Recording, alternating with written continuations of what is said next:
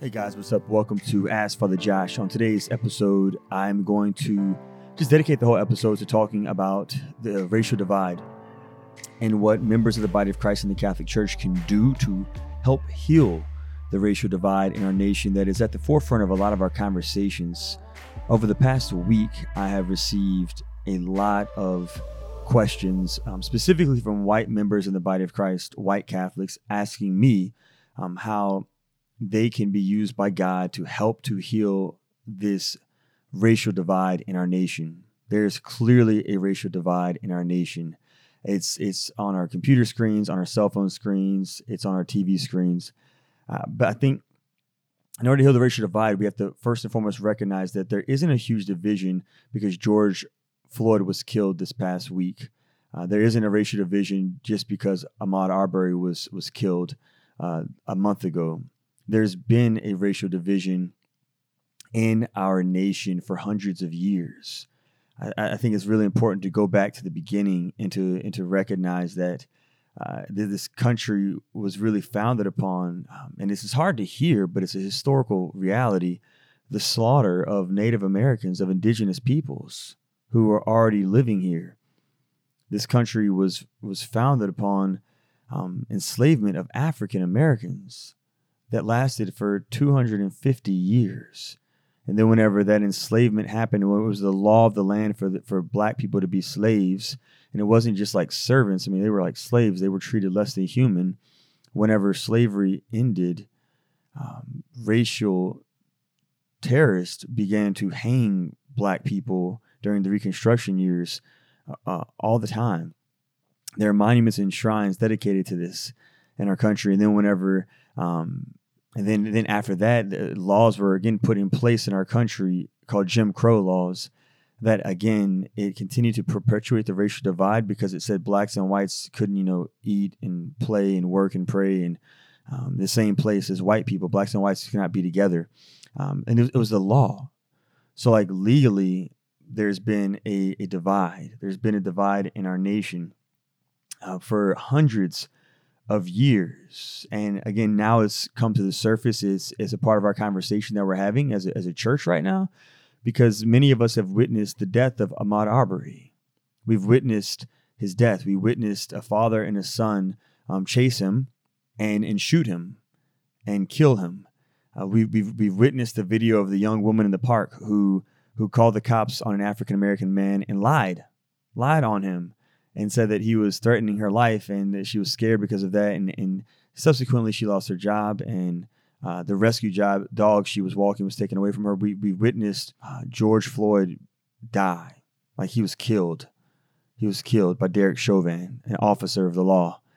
And he was handcuffed, and the officer had his knee on his neck for 9 minutes, and he died. And people said, take your knee off his neck. He can't breathe. And he didn't. And the man died. And for me to watch that, it was traumatic. And it brought back all my own memories of my own times that I've been harassed and I've been followed while shopping, or I've been harassed by members of the law enforcement. And I say that with respect to of my own father, who was the captain of the Baton Rouge City Police. I say that with respect to the reality that I have collaborated with members of law enforcement for years. So I'm not saying this is like an anti-police message, but it is something that I think we have to acknowledge, that there are members in our community, members of the body of Christ, who are traumatized when we witnessed men and women who are made in the image of God be killed on camera. It's just, it's traumatic, and it brings back all of my own stuff. And I know for a lot of other members of the body of Christ, a lot of other people of color, it also brings up their own trauma that they've experienced. And I know it's not isolated to me as a priest. There are other priests, other black priests who have experienced this as well. There's black bishops, Bishop Edward Braxton of Belleville, Illinois.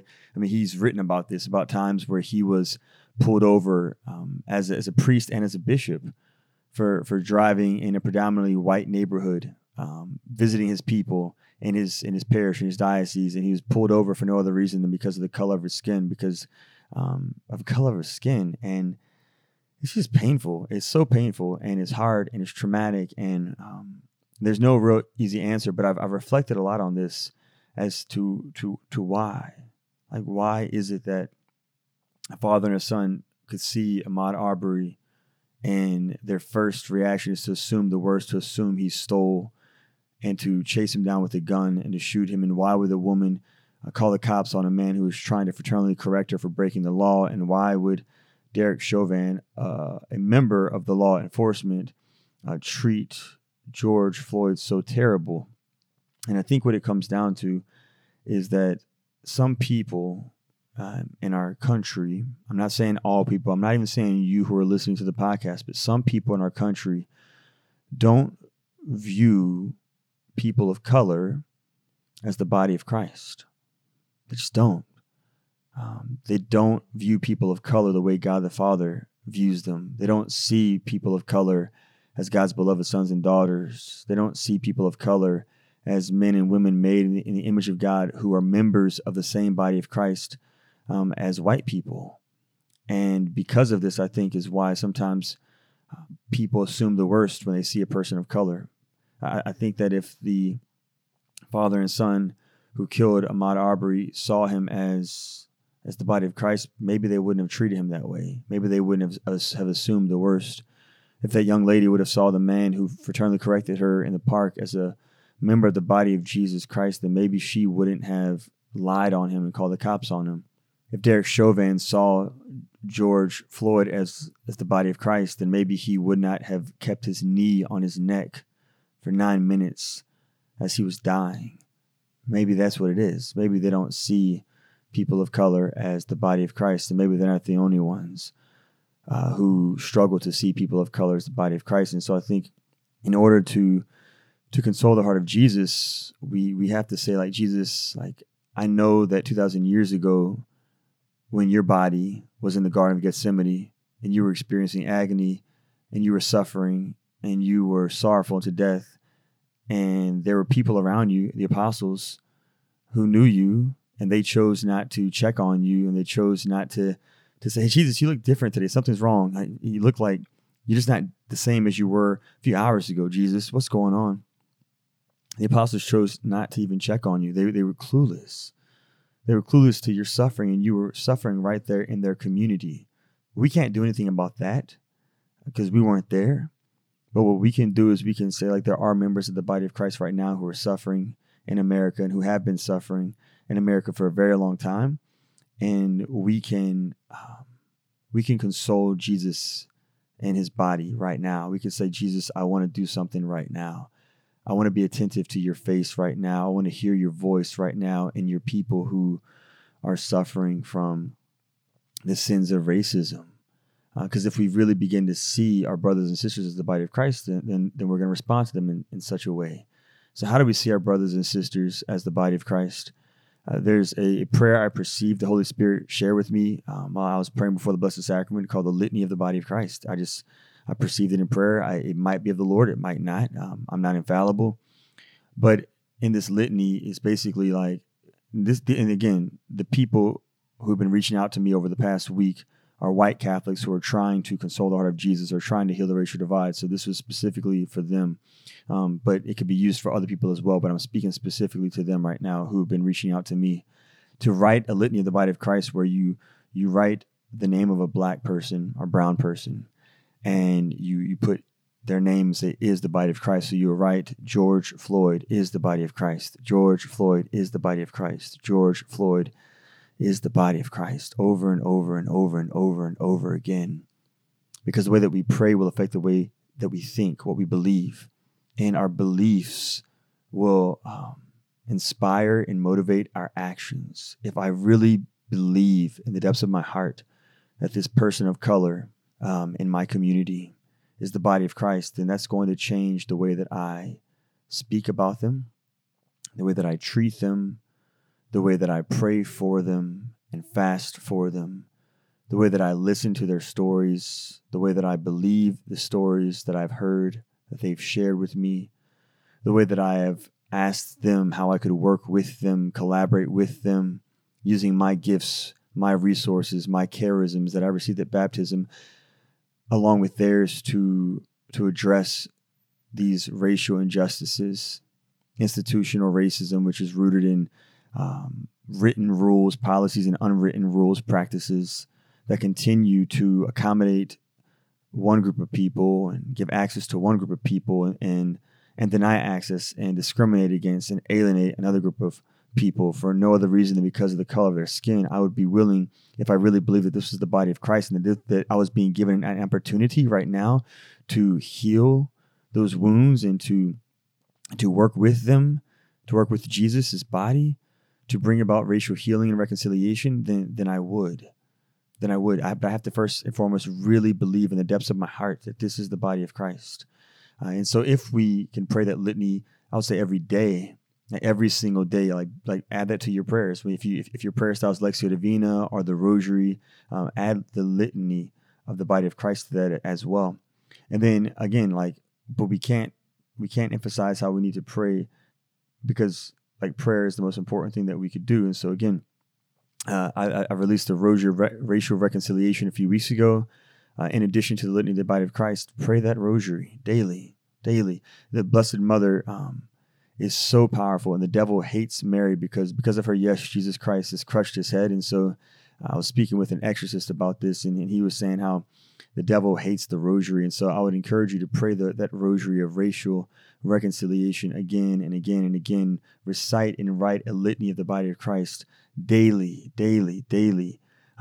Whenever you are praying your Rosary, go about praying that Rosary in different neighborhoods in your geographical boundaries of wherever you live. Pray the Rosary and encounter people in the streets of their neighborhoods in the context of community. When you go to Mass, offer this up as your intention for Mass, and don't just stay at your own parish, but look into your diocese and see if your diocese specifically has predominantly Black or brown parishes. If your parish is predominantly white, then I would encourage you try to go out and find a parish that is predominantly Black or brown and worship there consistently, once a month or twice a month with your family, and get to know those members of the body of Christ, those brothers and sisters in the body of Christ on their terms and their worship places and spaces, and have community and fellowship with them there. Don't always ask them to come to maybe your place of worship, but go to their masses as well and pray before the Blessed Sacrament. Pray holy hours of reparation, not only for maybe your potential sins, maybe you have some sins of omission or commission with regards to participating in practices and policies, supporting those practices and policies that continue the racial divide that began with slavery and everything. But maybe not. Maybe you can spend that time in prayer before the Blessed Sacrament, repenting for other people's sins in the body of Christ. As a priest, I do this all the time. As a priest, I repent for other people all the time. It's biblical. It's biblical to do this. To not just repent of our sins, but to repent for other people in the body of Christ, to make reparation for other people's sins as well, right? Whenever a person comes to me to confession, one of the things that I do is I take on a penance for them. I hear their confession, and then I take on a penance. And so I didn't commit their sins, but I do penances for other people in the body of Christ. And so I would encourage you, to do the same, to begin to take on penances, not only for your potential things that you may or may not have done, but also for other people in the body of Christ, for priests and religious and lay leaders and laity who have offended Jesus and hurt him because of their participation in systems, or because of racial slurs, or because of discrimination, or whatever it may be. Prayer is the first thing that we should always do, and we should always prioritize. And it's not something we should only pray about whenever people are rioting or people are protesting and it makes some people uncomfortable, but it's something that we should do all the time. And this is a specific intercessory prayer that we should focus on in this country, because this country's the demon that has oppressed the United States of America for hundreds of years is the demon of racism. And so this is the demon that we're fighting up against. We know our enemy. We know who we're fighting against. So go to those masses and worship God and have those intentions and pray those rosaries of racial reconciliation and recite the litany of the body of Christ daily, because we want to begin to see all of our brothers and sisters the way that God sees them. We want to know them the way God knows them. We want to love them the way that God loves them. We want to be able to literally be intentional with going out to all members of the body of Christ and listening to them well and collaborating with them. Every member of the body is necessary. Speaking of listening, another thing that I encourage people to do who are trying to find ways to console the heart of Jesus and bring about racial healing and reconciliation is to not put all of the weight on our black brothers and sisters and our brown brothers and sisters to like be there to answer all of our questions, but to also like do our own research and listen to what other people have said about the topic of the racial divide in our nation. Even if we don't agree with everything these presenters are saying, I think it's still helpful to lean into their wisdom, because we can't throw out the baby with the bathwater. So just because we don't agree with everything somebody says, we should still open our hearts up to listen to what people are saying so that we can then take it to prayer with Jesus and the sacred scriptures and the catechism of the Catholic Church and before the Blessed Sacrament, and then pray after we've listened to other voices. So one voice I would encourage a lot of people to listen to is a documentary, to watch a documentary called The 13th. It's on Netflix. If you are boycotting Netflix, which I know some people are, then go to a friend's house who has Netflix and watch it. It's a powerful documentary. Again, I'm not saying I support everything in it, but it does have a lot of good stuff in it that could help you better understand what we're up against, just the reality of what we're up against in this nation. If we want to heal the racial divide, we have to know what we're trying to work for. So we have to know where the enemy, the devil, has perpetuated division. And that's a great documentary, a great tool. Another thing that you could do is to read articles. There are so many articles out there. Again, I don't agree with everything that is said in all these articles, but there are a lot of articles that are written about the topic. One is written by Robin DiAngelo called White Fragility. I think you might find it helpful. Another thing is to read books. There's a book called The New Jim Crow by Michelle Alexander. Again, I'm not saying I agree with everything that she writes in the book. I don't. However, there is a lot of good in there that can help to enlighten us, members of the body of Christ, to the reality of how deep the racial divide really goes, and especially the ways in which it's perpetuated through the legal system. To listen to podcasts, I've recorded a number of podcasts speaking about the racial divide. So to go back in like the history of the archives of this podcast and to listen to those different shows, and again to pray the rosary of racial reconciliation, and follow different voices on Twitter. Like look at your Twitter and pay attention to who you follow right now. And if you're not following any black or brown voices in the church, then I would encourage you to start to follow them. There are a number that you can lean into. Gloria Purvis is one of them. Myself, Chica is another one. Ave Maria Santo is another one. There's a number of black voices that you might want to expose yourself to that you might not already be following on Instagram and on Twitter and on social media. One thing that we do really well in the Catholic Church is we take pilgrimages to holy shrines. I've been to Fatima, and I've been to Lourdes, and I've been to a number of pilgrimages. I do a pilgrimage to the March for Life year after year with the Diocese of Baton Rouge, where we march for life for the unborn babies and for their mothers. I would encourage you to also include a pilgrimage to the Equal Justice Initiative Museum, the Legacy Museum in Montgomery, Alabama. It's a beautiful museum that's painful but beautiful, and it's hard to be in but beautiful.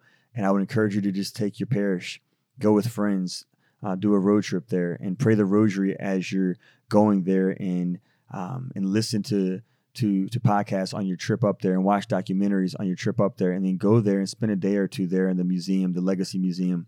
It will open your eyes up to just the ways in which our system in America has perpetuated racial division. And you can be inspired as the body of Christ to be motivated to work then for more change, for more healing, for more reconciliation.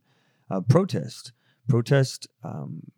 country clubs and Mardi Gras balls and frats and sororities and swimming pools that don't allow diverse membership. Withhold your money from them. If you don't give them your money, then they will potentially change their practices. Like there are still country clubs in America that have a practice that they will only allow white membership. They do not allow black and brown people to be members.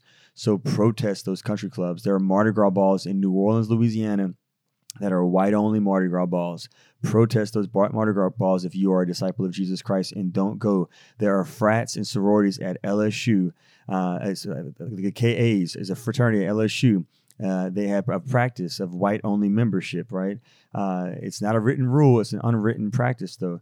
There are swimming pools in Louisiana that are still divided by race. So, find out, look into your community and find out what groups, what institutions, what businesses are still finding ways to self-segregate and protest those by not giving them your money and by speaking out against them. Even withhold your money from conferences that Catholic conferences that don't have diverse speakers. One of the most powerful things that I witnessed last year was one of my good friends.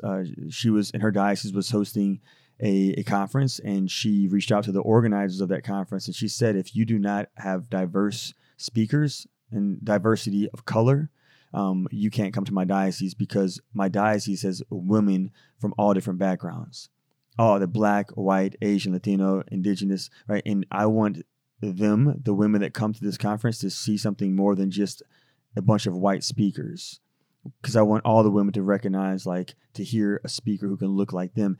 And it was beautiful that that organization did that. And they did that. And she said, if you don't do that, then you can't come to my diocese. So it's we need to begin to tell these conferences that are right now, a lot of them are online, but especially Catholic conferences that happen in our dioceses, tell the event organizers and leadership team, if you're not going to have diverse speakers, because I know right now I speak at conferences, and Chica speaks at conferences, and Avera is doing that, or whatever, Deacon Harold's doing that. There's a few of us who are doing it, Deacon Larioni, but there's so many more who are not being invited to speak. There's so many more people of color who are beautiful disciples of Jesus Christ, beautiful Catholics who have a gift of evangelization, who are not being invited to speak. And so withhold your money. Say, you know what, I'm not going to go to that conference if they don't have people that look like the body of Christ in heaven. If the conference doesn't look like the body of Christ in heaven, then I don't want to go to it until they change that. So we can really have an impact on our church. And on the conferences that way as well. Who's at the leadership table for those conferences? Are there people of color, or is it just one group of people who are making decisions that are going to affect people of color, potentially in a negative way? When it comes to Catholic schools, I encourage you to check the handbook policies. There might be rules in there that might be discriminatory, especially against African American women, with regards to hair policies, and check out the artwork that's in those schools, artwork that's in your church that you go to worship at. Does your church have diverse artwork? Does your school have diverse artwork? Because if it doesn't, then that would really be a conversation that you should start to have with the leadership at your church, with the leadership at your school, because the people who live in the geographical boundaries of that church, if they come there and they don't see themselves represented in the saints or in the angels or in Jesus and Mary and Joseph, if they just see everything that is holy is depicted as white and everything that is not holy is depicted as black or brown, i.e. Satan, who is typically depicted as a black or brown man being stepped on by a white man with blonde hair and blue eyes, that could really push a lot of people away. Imagine how powerful this would be. What if in your church the image of Saint Michael was of a black man stepping on a white devil? That would catch everybody's attention. They would say, why is it that way? That's not right. That's how many of us, people of color, have felt for years in the Catholic Church. We're why can't you just repaint Satan a different color? Why can't he be a non-human color? Because he's not a human, he's a demon. So I would encourage you to address those questions with your church, and then also with your school, to look into the curriculum. What are the students learning about? Who are they learning from? What resources are they using? Are they using any resources from any black and brown Catholics, or is it just European Catholics? Is the history in that school going to address the reality of slavery in America and the Jim Crow laws, or is it not? So I think it's really important to make sure that we're holding our schools accountable for teaching the truth and all the truth. When it comes to protest, just like we go to the March for Life every year, join peaceful protest in your community. Be present to other members of the body of Christ who are leading peaceful protest for change. I would also encourage you to after you've done research and you've prayed and you've fasted and you've done holy hours of reparation and you've done research of listening and pilgrimaging and everything like that, and to then sit with your brothers and sisters in the body of Christ who are people of color. Invite them over for dinner, for breakfast, for coffee, and if they are able to, if they're not too traumatized from the events that are happening, to invite them to share their stories after you've done your own research into the reality of just the divide that has been the law of the land in this country. Listen to their stories because of the body of Christ, and pray with them and fast with them and pray for them and fast for them. Believe their stories, and then sincerely. Invite them to collaborate with you. Like, what kind of power do you have in your community? What kind of resources do you have? What kind of natural gifts do you have? Connections do you have? And also, what are your supernatural charisms that you received at your baptism? Invite them to share their natural gifts and their resources, their supernatural charisms with you, so that together you can try to change laws. What we really need to do is we really need to focus on not just being nice. Like 1 Corinthians says that love is patient, love is kind, and that's true. But also, like, in addition to being patient and kind with people, manifesting love that way, Thomas Aquinas also defines love as desiring the greatest good for our brothers and sisters, which is ultimately to be saints in heaven. But what stops many people from even caring about what the church has to say about heaven is that the church doesn't seem to care about their temporal sufferings because of redlining, because of neighborhoods that are segregated, because they're not allowed to buy houses in certain neighborhoods, because they're not allowed to get certain jobs, because they're not invited into certain schools, because of all these different practices and policies, and begin to collaborate with them to reform unjust laws, not just to get together and hold hands and sing Kumbaya with each other, but to reform unjust laws by collaborating with each other and praying with each other and discerning how you can, as a team, build a civilization of love. Collaborate with each other to build a civilization of love, to build the kingdom of God as members of the body of Christ. In the body of Christ, every gift that is necessary is found in the body. So lean into every member of the body. Don't disregard any member. Don't say, I don't need to listen to your wisdom. I don't need your gifts. Like, we need each other's gifts if we're going to reform these laws, because if we don't reform these laws, then what happens is the practices that are still happening in our land and the policies that are still being written, even if you are a good person and a holy person and a kind person and a disciple of Jesus, then those laws might negatively affect you, and they might turn you against other members of the body of Christ. So if we can reform the laws, then we could also pray for God's Spirit to come down to reform our hearts as well. Like, God, your Spirit, in prayer before the Blessed Sacrament, and while we pray the litany of the body of Christ, and while we pray the racial reconciliation, like, your Holy Spirit will reform our hearts and our minds. But at the same time, like, you're calling us as your body to be the agents to rewrite these laws, practices, and policies that continue to perpetuate a racial divide in our nation. This is a demon we're fighting against. So spiritual warfare is difficult. It's not going to be easy. We're probably going to be attacked. It's a it's a demonic stronghold that is over our nation. And so it will require us to be really intentional with being holy, with being in a state of grace. I can't, again, say enough how necessary it is to repent, not only for our own sins, but to repent on behalf of other members of the body of Christ, to make reparation for other people in the body of Christ who have inflicted pain and suffering on Jesus in his people of color in the United States of America. If we want to begin to collaborate well with each other, then these are just a few things that I would encourage us to do. And so I'd love to hear your feedback. Again, these questions were sent to me by white Catholics, and that's why I addressed this response to white Catholics. I could do another podcast addressing a number of different people in the body of Christ, but specifically white priests, white religious, and white laity have been reaching out to me, asking me, Father Josh, can you help us? We want to be a part of the solution. We want to be used by God to heal the racial divide. We want to bring about racial reconciliation. And these are just a few things I think that you can do to begin that process of healing the racial divide. And pray for me, because I'm writing a book on this right now. I'm writing a book on it, and I need your prayers and your fasting as well, because the devil does not want this book to come out. So those are a few things that I think you might find helpful. I trust that I am praying for you and with you, and we have a chance, brothers and sisters, to console the heart of Jesus. He's suffering right now in his people. The body of Christ is suffering. Jesus Christ, his body is suffering. And remember, 2,000 years ago, when he suffered in the agony of the garden, the apostles turned the other eye. They looked the other way. They chose their own comfort over being in solidarity with him. And right now, my white brothers and sisters in the body of Christ in the Catholic Church, you have an opportunity to console the heart of Jesus by reaching out to the suffering members of the body of Christ and collaborating with them, praying with them, fasting with them, working with them, listening to them, abiding with them on earth. And if you can abide with every member of the body of Christ on earth. Right now I'm speaking specifically to and about our black brothers and sisters in the body of Christ, then God will give you the grace to remain with him and every member of the body of Christ in the kingdom of heaven for all eternity. So thank you for taking the time to listen to this special edition of Ask Father Josh. And next week, I will respond to the many questions I've been getting over the past month. All right, y'all. I love you very much. And I'm praying for you. And pray for me because, again, it's been traumatic for me to have to